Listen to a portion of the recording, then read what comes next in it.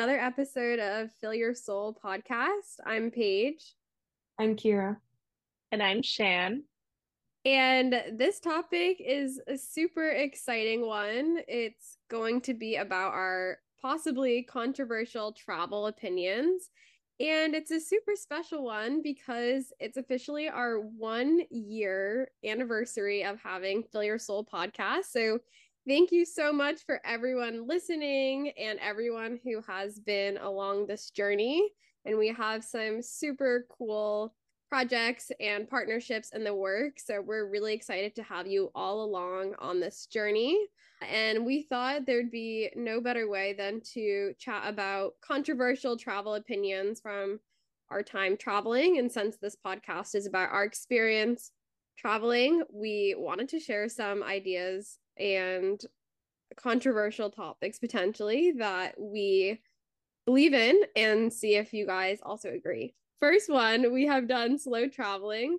And in my opinion, in our opinion, I think it's a way better way than fast travel and not focusing on just like checking stuff off your bucket list, which I know is the way that we all have been traveling.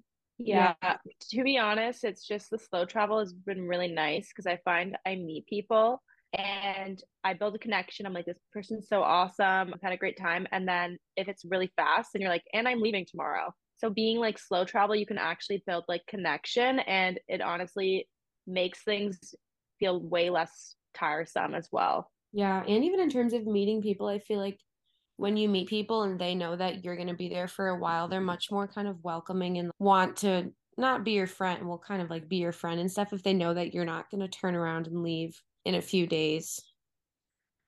Um, Yeah, that is so true. I remember certain places I've gone and I've been like, I'm staying here for 3 months, and people are like, oh, actually, yeah, I'll hang out with you.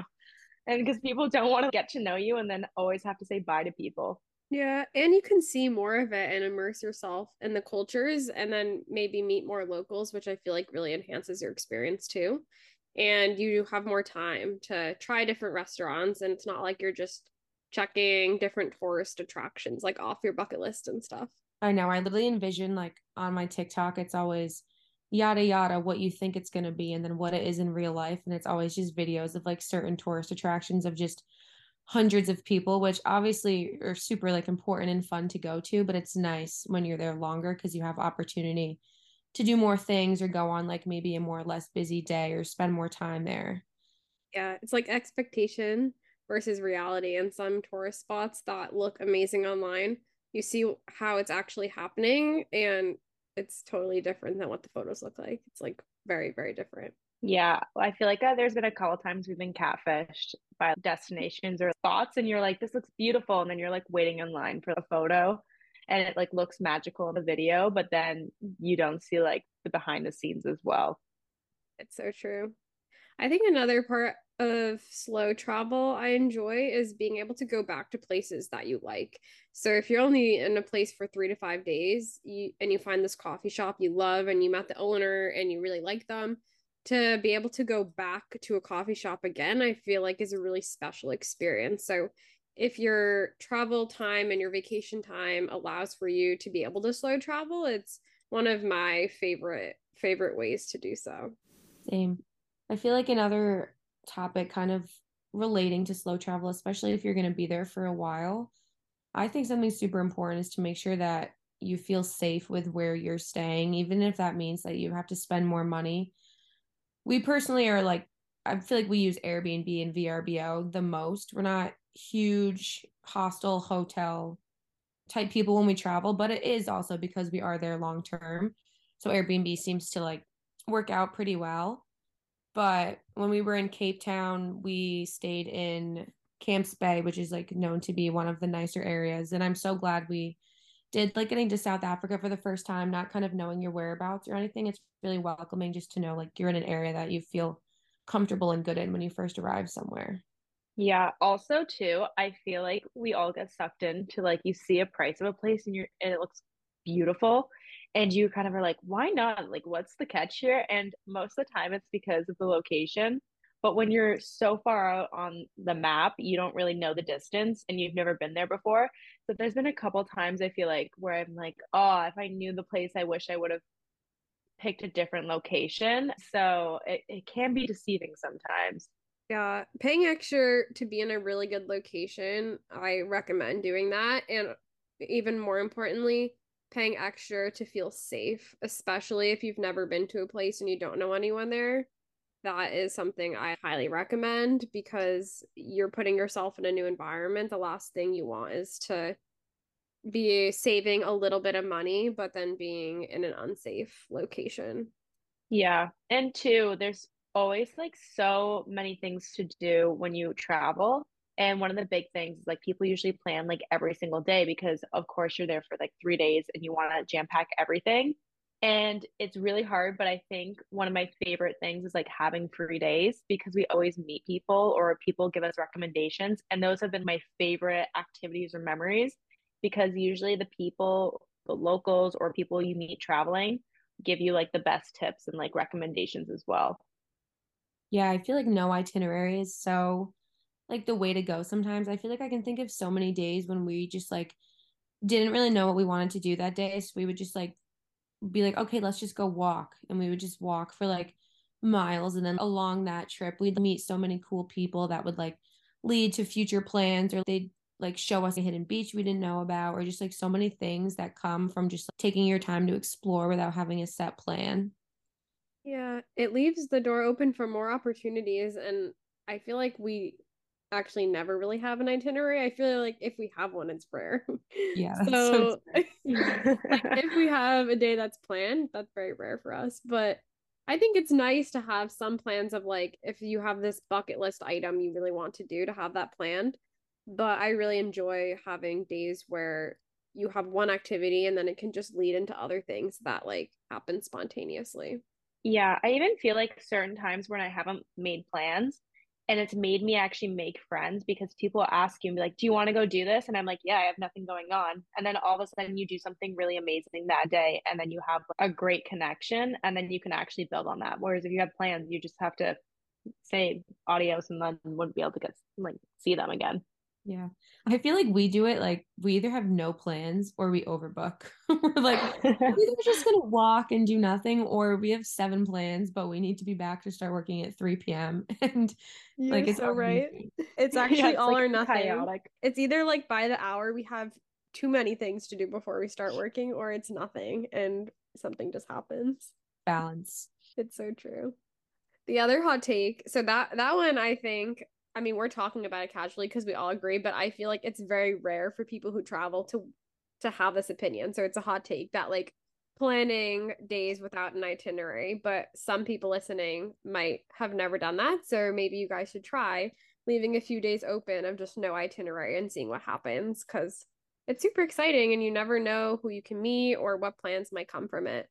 Yeah, definitely. And I feel like another hot take, which I have learned myself because I get tempted by the prices and also flights just like overwhelm me, is it's better to splurge on a direct flight than have hours and hours of layovers. And you will promise you will thank yourself like during the travel time that you decide to do direct.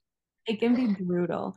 I haven't had like any crazy bad ones because I try and do direct, but I feel like my most recent one was after Yacht Week in Croatia, of course, of all times.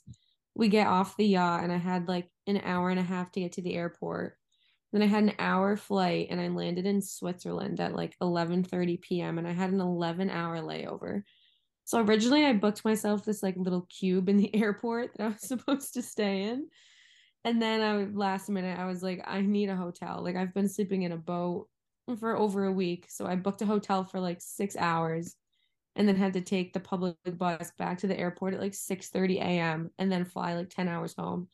And it was just long and like dreaded with the layover. And then I got home Sunday, had to work Monday. It's just, it can be avoided if you like take the step and splurge. And I mean, some flights are like absurdly expensive, not worth it. But if you can figure it out to get a direct, I definitely recommend. Yeah. I love that story. I think it would have been really crazy if you slept in the cube, but I I know. know I you wish I you didn't did. end up doing it. But I wish you did for the plot. I know. We were all And I like, we want remember reviews. we did want reviews.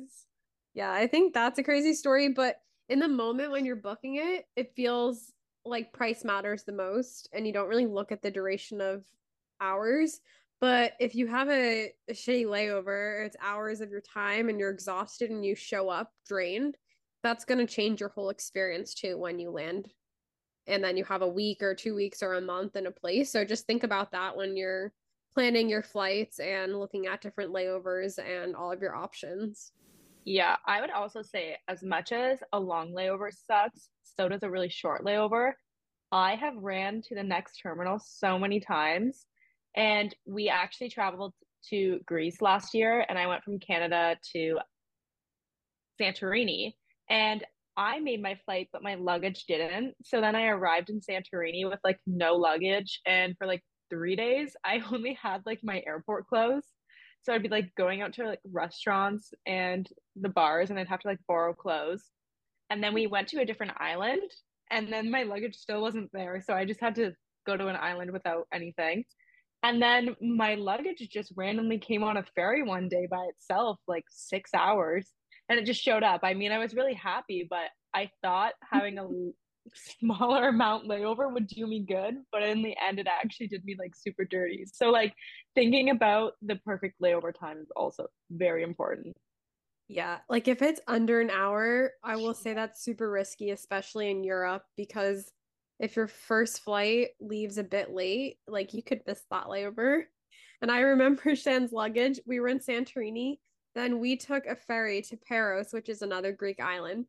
And Shan still didn't have her clothes. She was just like in Santorini without anything, really. And then it just comes on its own. It was literally such a magical day. And it was just Shan's luggage in Paros, but could potentially be avoided if you found a different flight that had a longer layover, which I'm still learning. Like sometimes if it's an hour layover, sounds perfect, but it can be a bit short. And you have to kind of think ahead to what could happen with different airlines and delays and stuff.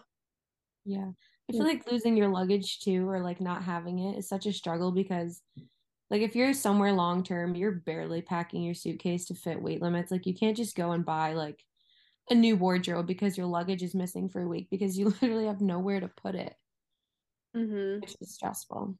It's so But true. speaking of shopping, I feel like another opinion that we have is we love going shopping at the local boutiques, the little farmers markets, like craft stands, anything like literally anything on the side of the road that looks local. We prefer going to those over any malls or big chain stores. One, because you can support the area that you're in, but two, because you also get to meet like a ton of cool locals and stuff and buy things that are like ethnic to the area instead of just what you would typically be doing at home. I Yeah, totally agree.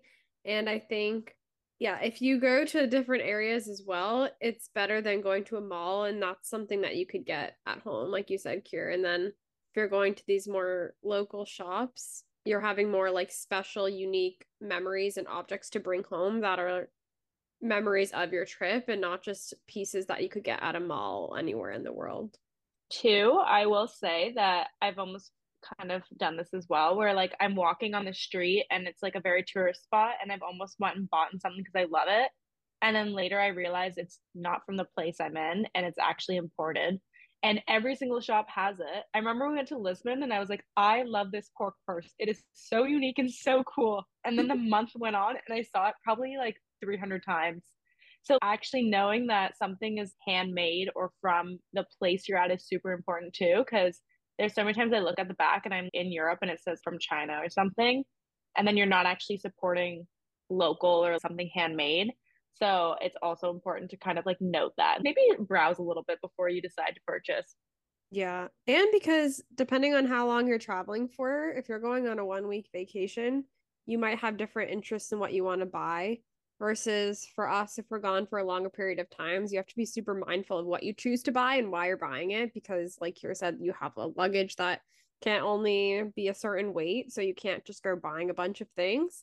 So I like to think about like what's actually special and things that I want. So I still remember in Croatia, I had this like old grandma lady make me this like knit crochet top. And it's something that's super special that I wouldn't be able to get somewhere else.